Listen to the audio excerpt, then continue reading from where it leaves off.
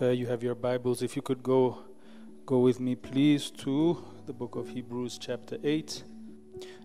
We've been in this neighborhood for a while. The Lord has helped us to see helped us to see the importance of the tabernacle and why He gave so much attention to it. Today we're just going to build on this, but there's I believe a specific word for the season that the Lord has given us, for the nation.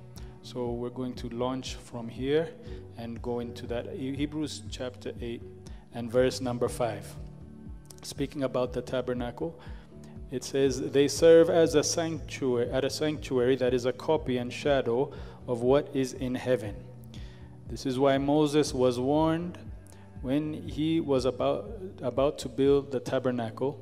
See to it that you make everything according to the pattern shown you on the mountain." We've been in this neighborhood for a long time. Last week we began to go into the inner courts and see what that was all about. Today I would like us to stay in that neighborhood as we build on these thoughts. I have an announcement to make, though, before we start, that today we are going to leave different from the way that we came in Jesus' name. It is impossible to be in His presence. It is impossible to be with Him in our lives of this magnitude and not leave with something of transformative nature. Praise the Lord. If we could put that picture. Oh, look how sharp this team is. Praise the Lord. So this is a picture of that tabernacle that Moses was instructed to build. And we learned about the first two furniture pieces and how the Lord was preparing us to go into the inner courts where we get closer to the presence of God. The last week we talked about the main difference between the outer court, which is what we see on the outside, and the inner court, which is inside the tent. The main difference is the source of light. Okay? The outer court takes its light from the sun and from that which is created. But the inner court, it takes its light from the golden lampstand or the menorah, and from that it's representative of the Holy Spirit. So it's a revelatory, illuminating light that causes us to see from within, whereas on the outside it is just a natural light.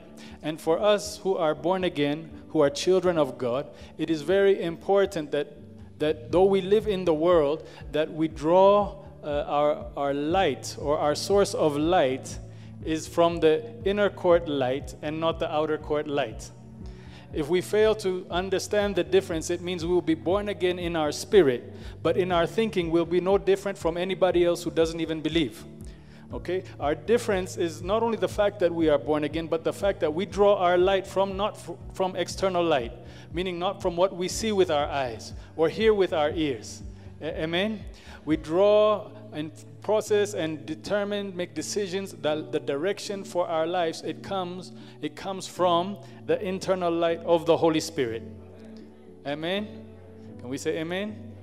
That's what makes us unique. That's what makes us different. Now, I was reading a book some time back called "Lie on Your Wounds." It's the collected letters of Robert Sobukwe, who was founder of the Pan-African Congress in South Africa, who was fighting the apartheid system in South Africa.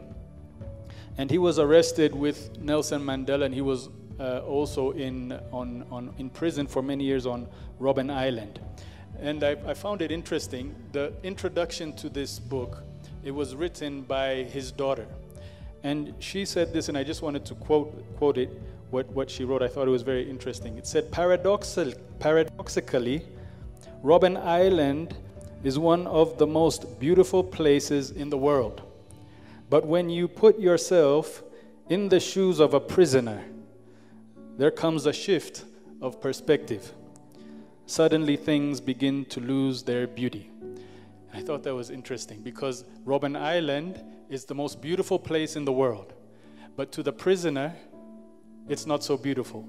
The reason it's not so beautiful is because he sees Robben Island through the lens of his prison that he is in. And that limits the beauty significantly. Amen? it's what you are focusing in on that determines your outlook of everything. And you can use the reverse principle for this as well, meaning that you could be in a dark situation. You could be in a hell of a situation.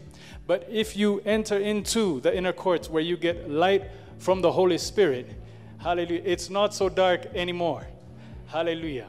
And I would like to present the idea that what we are entering into as the people of God, by way of this inner court, it shapes our view on everything. Hallelujah. Everything has to be filtered through the lens of God's light. Because when God's light shines on a thing, darkness is limited. Darkness is paralyzed. The shift changes significantly, and it leaves us in a place of hope where there should be despair. Beauty for ashes, light for darkness, life for death. Amen. It does not come from external light, it comes from internal light. Amen. So God is not afraid of darkness. All right, God is not worried about darkness. In fact, some of the greatest revelations, the two most prophetic books in the scripture is the book of Ezekiel and the book of Revelation. Okay, these are earth-shattering, mind-boggling revelations that these people, I mean, we are still so confused. Unless you're myself, when you read the book of Revelation. But I think it's interesting to note that the circumstances in which both of those stories were written. Ezekiel, the Bible, the beginning, it says that I was with the exiles in Babylon by the river Chebar, meaning that Nebuchadnezzar had taken over Jerusalem and taken over he had taken all of, either killed everybody, and those who were not killed were taken as exiles. So when you say that I was an exile by the river Babylon, it's not, going to Unity Park for a visit. These people had probably witnessed such severely traumatic events. They needed some kind of therapy, some kind of breakthrough, whatever. It was a very horrific situation. Probably they were underfed, probably mistreated. Most likely it was the most devastating point, the lowest point in their lives. And Ezekiel says, I was there with the exiles. And then he says, and the Spirit of the Lord took me up. And he begins to talk about stuff that has absolutely nothing to do with the exile. And he sees the glory of the Lord, and the rest of the book is just a compilation of what he saw in the Spirit. Are you following what I'm saying? The Apostle John, he was on the island of Patmos. And Patmos is not a vacation destination. Come on, somebody. Patmos was a place of banishment. History says that the emperor at that time, Domitian, was actually trying to kill him. And there's actually a place in Rome that is kind of a tourist attraction where they tried to kill John, and they tried to kill him by dousing him or boiling him in oil 7 times, and John just refused to die. And so they didn't know what to do with John, so they put him on the island to live the rest of his days in banishment. It's not a luxury vacation. Come on, somebody. It was a place of great pain for him. But it says that on the Lord's day, I was in the Spirit, and I saw. And that's how the book of Revelation begins. And the Lord showed him something by way of that internal light that was so far removed from the banishment. It showed Ezekiel something so different from the Chebar River. Hallelujah. And it's for this reason that darkness is not darkness for God. In fact, if God be true, darkness is opportunity for God. Amen. That's why God is, amen. That's why God is not afraid to even detail the scale of the darkness and how wide and vast it is. From the beginning in Genesis, it talks about how darkness was brooding, or the darkness and emptiness was covering the surface of the deep. It was dark. So it's a matter of how we see the darkness, not whether or not we see the darkness. He describes the size of Goliath. He doesn't just say Goliath was big. It goes into great detail.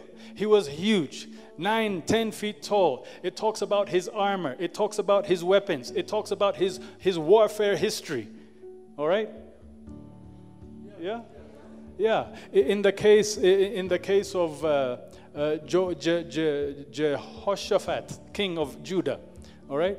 It talks about how a vast army came and marched against him. It doesn't say it was an army, it says it was a vast army. In the case of Gideon, the Bible says that the Midianites and the Amalekites came together to fight against the children of Israel, and they were as many. It looked like just the whole land was like a locust had covered the whole land. Meaning it was a huge mess, huge darkness, huge complications. But God is not afraid of the darkness. And I would like to announce that Goliath, as big as he was, the bigger he was, it only brought more glory to God. And that Jehoshaphat defeated that vast army with a choir. And that Gideon defeated the Midianites with only 300 men and no weapons, with a torch. Come on, somebody. It tells me that darkness is darkness, but to God it's not as dark as it seems, that God uses the darkness for His own purposes, for His own glory, and there is a light that pierces the darkness if we have an eye to see it from His perspective. Amen? Amen, amen? Praise the Lord. It's dark, but it's not that dark, because God is in the neighborhood. Thank you, Lord. Thank you, Lord. And I told you that we have been called into the birthing room to birth something, and I failed to tell you that birth is never pretty. Actually, birth is pretty messy. Birth is actually a mini death. Or it's going to the gate of death and coming back to give life to something else. I forgot to tell you that. So it could be a bit complicated. But God is still true, and what has been conceived will be birthed. God is not afraid of the darkness. God is not afraid of the birth. Amen? He specializes in chaos. He specializes in darkness. In fact, the story of Scripture is specializing in the worst of the worst and flipping it around. Come on. Thank you, Lord. Thank you, Lord. There's a verse that we like in this part of the world. I would like to quote it at this time, if I may. Psalm chapter 68, verse 31. Envoys will come from Egypt, and Ethiopia will soon stretch forth her hands unto God. And all the Ethiopians said, Amen.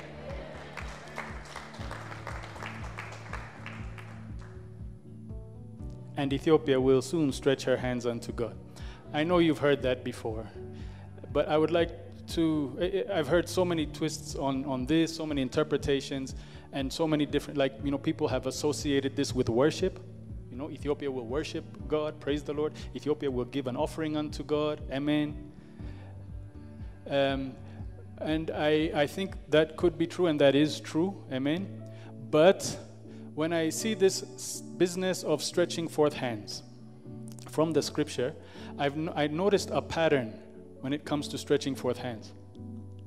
The stretching forth of hands is something that is done not to worship God, we do it to worship God, don't get me wrong, but scripturally what we see is that stretching of the hands is something that's done when the darkness is so great that God's intervention has to come now, or else it's all over. And stretching of the hands means the tide changes. The flow goes from one direction to another, and God's intervention comes and births a deliverance. But the tipping point is the stretching of hands. All right? The Bible says in Exodus chapter 14 that Moses came to the Red Sea. The children of Israel, they got everything that God had promised. They came out of Egypt. They came out of Egypt with the wealth of Egypt. They came out of Egypt with a visa stamped from Pharaoh himself. And they were on their way, and they came to the Red Sea. And the Red Sea was an impassable object. And while they were trapped there, the Bible says that Pharaoh, his heart got hard again. He changed his mind, and he brought a huge army to chase the children of Israel. So the children of Israel are now caught between the sea and Pharaoh, and Moses is trapped between the sea and Pharaoh and these crazy people that he led out of Egypt. Because the Bible says they turned against him and they began to complain, say, "Why did you bring us out of Egypt? You're going to kill us here in this desert." So Moses is now in between, he's trapped in the most difficult of circumstances. You need encouragement at that time, not people rising against you at that time. And you know, we have the benefit of hindsight. We know the end of the story, but Moses didn't know the end of the story. There was a professor that said that history is a foreign language, and history is a foreign country, because we're so far removed from the feelings and the sentiments of a drama like that. Like we read, oh, we're drinking our macchiato with our legs crossed comfortably. Oh, Moses is trapped by the sea. Pharaoh is coming. Praise the Lord. Or our morning devotions with a latte. I promise you, Moses was not sipping a latte. I promise you that his heart was palpitating a little bit. I promise you that it was probably the most stressful situation that he had ever faced in his life. It's bad enough being in that mess, but you being responsible for that mess. And the Bible says that God came down and said to Moses, "Why are you crying out to me?" It's like, you know, the perspective of the inner court. It's just so different. Adeline, why? I know why he's crying out to you. He's about to die. He better cry out. At least he's crying out to you. I would cry out to you. Why are you crying out to me? And then he says, stretch forth your hand and see the deliverance of your God. And as he stretched forth the hand, that became the tipping point where the chaos that was about to consume them was shifted to the greatest deliverance that they've made all kinds of. Somebody's making money, making movies of this stuff today, because somebody stretched their hands. The stretching of the hands is the tipping point from chaos to deliverance, from death to life. There was another time in Exodus 17 when the Amalekites attacked the children of Israel in the wilderness. And Moses told Joshua, you go out and fight with the army, but I will go up on the mountain and I will stretch my hands, because the stretching of the hands means that chaos is about to take over us. But the outstretched hands, stretching hands unto God, is the tipping point from the extreme darkness to the deliverance of our God. And I saw another stretching of the hands when Jesus was on the cross. Jesus on the cross, it was the most, you know, the Romans were experts in torture. The cross was designed to be the most physically painful experiment known to man, and it was also the most humiliating, because they hung them up there on the cross naked. You know, we put pictures of Jesus with underwear on the cross. I promise you, it was designed to be the most humiliating. There was no underwear. There was complete physical torture, complete emotional shame. But to add misery to all of that, the Bible says that the Father turned his face. And Jesus said, my God, why have you forsaken me? It was the darkest day, not only for Jesus, but for all of everyone who knew him, even for all of us. It was the darkest of the darkest of the darkest. But they made a mistake. They crucified Jesus with his hands up. And whenever the hands are up, Jesus, it is not the end. It is a tipping point. It means that this final chapter will not be defined by the pain and the misery and the darkness that I am consumed in right now. That 3 days later there will be a resurrection. That 3 days later that there will be a breakthrough. That mourning will last for the night, but joy comes in the morning. That there is a hope against all hope, that there is a light somewhere in the midst of darkness, and that our God specializes in chaos. And I believe that the timing of stretching of the hand is crucial. The timing. It's right in the middle of the pain, right in the middle of the chaos, right in the middle. Hallelujah. And I believe that we have been commissioned for such a time as this, that God would turn this story, this pain that we're going through. Even, to be honest with you, this week we had a most disturbing report from some of the war situation that's going on. And it really is dark, and I'm not making light of what the nation is going through. It is serious. It is dark. It is painful.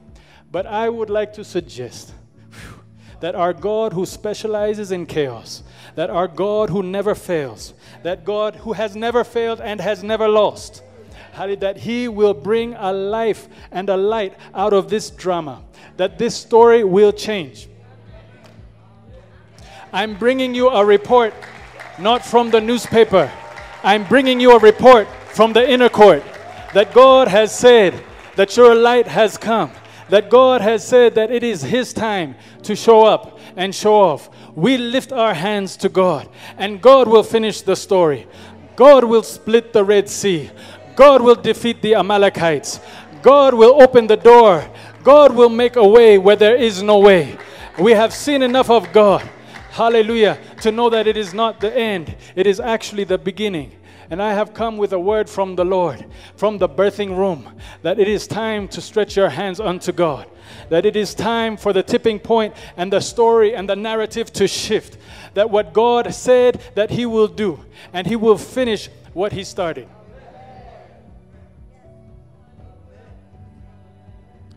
You know, I was reminded, the Lord reminded me, it's just funny. When we had our second baby, Hannah, when she was born, we were in the U.S. before we moved here. And me and my wife, we went to the hospital. Come on, somebody. Because it's a birthing time. And if you've been there, you've been there. That stuff is not pretty. Okay? And we're giving birth here. And all of the drama that comes with giving birth, it's all there. I said it's all there. And there was one of I was a youth pastor at the time. One of our youth, her name was Beatty Asafa. Beatty, if you're watching this, she's now married with her own babies of herself. It's because she sowed a good seed. So Beatty, without our knowledge, took the keys of our house and went to our house, and on her own initiative opened the door and took all kinds of balloons and flowers and welcome home baby and pink and red girl colored. Come on, somebody. And so she's over here doing all this because she knows that something is being birthed over there. And so there's the two things were happening at the same time. We were over here going through the haizosh, push, I think, I hope, no, It looks like it's over. It really looks like it's over. If you've been there, you've been there. But Beatty is over here, flowers. And I found that, see, in a time of chaos, we can choose to focus on the drama, or we can choose to focus on the light that God has given unto us and the promise that God has given unto us. This is not a word for next week or last week. This is a word for right now, because if there was ever a darkness in our nation, a senseless war, a drama that no one can explain, the thief comes to steal, kill, and destroy. We can focus on the thief, but I thank God that the verse does not stop there. But Jesus said, I have come that you might have life and have it more abundantly. Meaning that the two are sometimes so close together that you can either run to the birthing room or you can run with Beatty to celebrate what God is about to do. And I have an announcement to make today. That God who has never failed and God who never lies, He will birth this promise that this nation will be redeemed in righteousness, that the hands of begging will turn to hands of blessing, that Jesus will show up in this nation, and that this continent will see the glory of God, and that the whole world will know that there is a God in heaven, that He will take our mourning and turn it into joy. Hallelujah. Because He never fails. And I choose to run not to the birthing room today. Pastor Z, why are we having a bazaar now? Shouldn't we wait? No, we're having a bazaar now because we're going to build this building. And God's glory will fall on this building. That this building, Africa Worship Center, will be the fruit of Ethiopia raising her hands unto God. That the timing is right and the timing is now. That it is impossible for God to fail. This is actually, this right now where we're at right now, this is kind of a dividing time for the church. You know, The children of Israel, all of them, they looked good. They were so handsome. Until they saw the report that came from the spies that said that there's giants in the land. Then we found out who is who. All right? Everybody was moved by external light. And they said, it's all over for us. Why don't we go back to thinking about going backwards when God's promise is always forward? But there was two people. Hallelujah. Joshua and Caleb. And God testified to everybody that I have found my servant Caleb. He has a different spirit. He didn't have a different spirit. He just went to the different room. He didn't go to the birthing room. He went to the balloons and flowers. Because he understood that we have a promise from God here.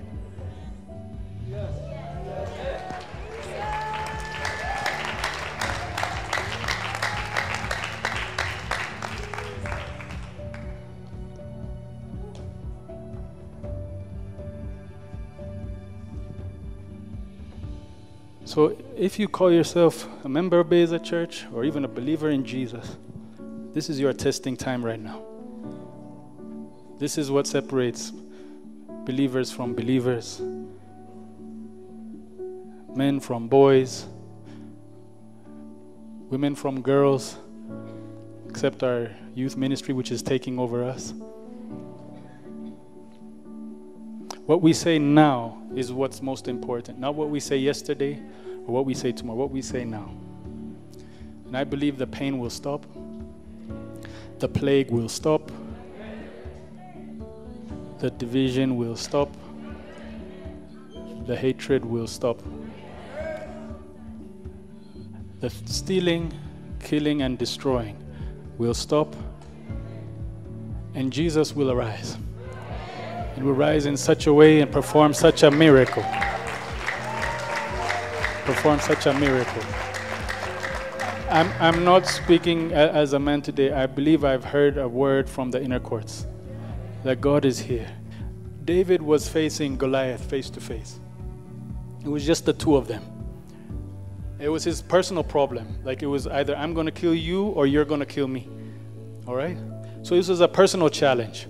But speaking of that personal challenge, he said, this day the Lord will hand you over to my hands. And this day and I'll feed your carcass to the birds of the air.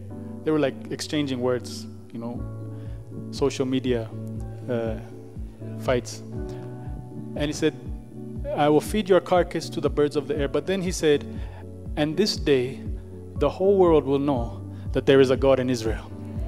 Meaning that he was using this personal fight to announce to the whole world who God is. He wasn't praying or fighting so that I will win and defeat you, but he was fighting, he was taking his personal fight and fighting for the glory of God. And I think maybe sometimes our problem is that our personal fight, we fight so that we would be free, or we fight that we would get a breakthrough, or we fight that God would help us.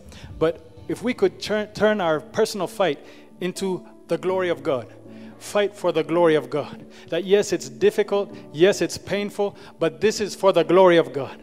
That the whole world will know that there is a God in Israel. I will beat you, but then the whole world will benefit and get the overflow of today's victory. And today's stretching of the hands, I call it the tipping point. We will shift this, the narrative will change. That God has given so many signs and words from the inner court. Now, I'm not speaking outer court, inner court. That God has a way in the storm. That God will turn the tide. It is not by might, it is not by power, it is by the Spirit of God. Only if you agree with me today, only if you agree. I want you to stand on your feet. Lift your hands to God and let's begin to thank God. Let's begin to praise God. Let's begin to worship. Stretch your hands unto God. Hallelujah. Let the shift begin now. Hallelujah. Let the tide begin to shift now. Let the rhetoric begin to shift now. Hallelujah. Let us not run to the birthing room. Let us run, hallelujah, to the flowers. Run to the balloon. Weeping may endure for the night, but joy comes in the morning. Hallelujah. Father God, we give you praise right now. Father God, we lift our hands. Hallelujah.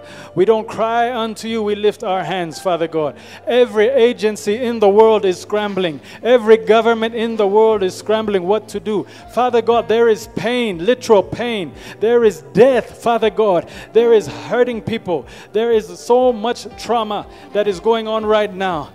This is not a man. This is not a problem for a man. We need your intervention today, Father God. We need your spirit to come down. We need you to rise up, Father God, like never before. We need you to split the sea. We need to hear and see your hand move. There is no other solution. There is no other wisdom. There is no other help. There is no other agency. Let God arise now and let his enemies be scattered. Let the thief who comes to steal, kill, and destroy be introduced to Jesus. Hallelujah, who gives us life and life more abundantly. I thank you, Father God. I praise you, Father God. I give you the highest praise. Hallelujah. Just lift him up right now. Hallelujah. Just run to that house with balloons. Run to the bazaar with flowers. Run to the house and bring your decoration. Bring your party hat. Hallelujah. Yes, we can. Hallelujah. We have a promise from a God who cannot fail. It is not over. It is just beginning. It is not over, it is just beginning. Hey! There is a wind that's blowing. Acts chapter 7 verse 20. It says, at that time Moses was born. At that time Moses was born. At what time? At the time of chaos. At the time when Pharaoh had said, let all the baby boys born among the Hebrews be thrown into the river. At the time where there was great confusion, at the time where there was great darkness, at the time of great mourning, mothers losing their children, at the time when there was more questions than answers and there was no solution, at that time Moses was born. We can choose to focus on the chaos, or we can choose to focus on what is being born.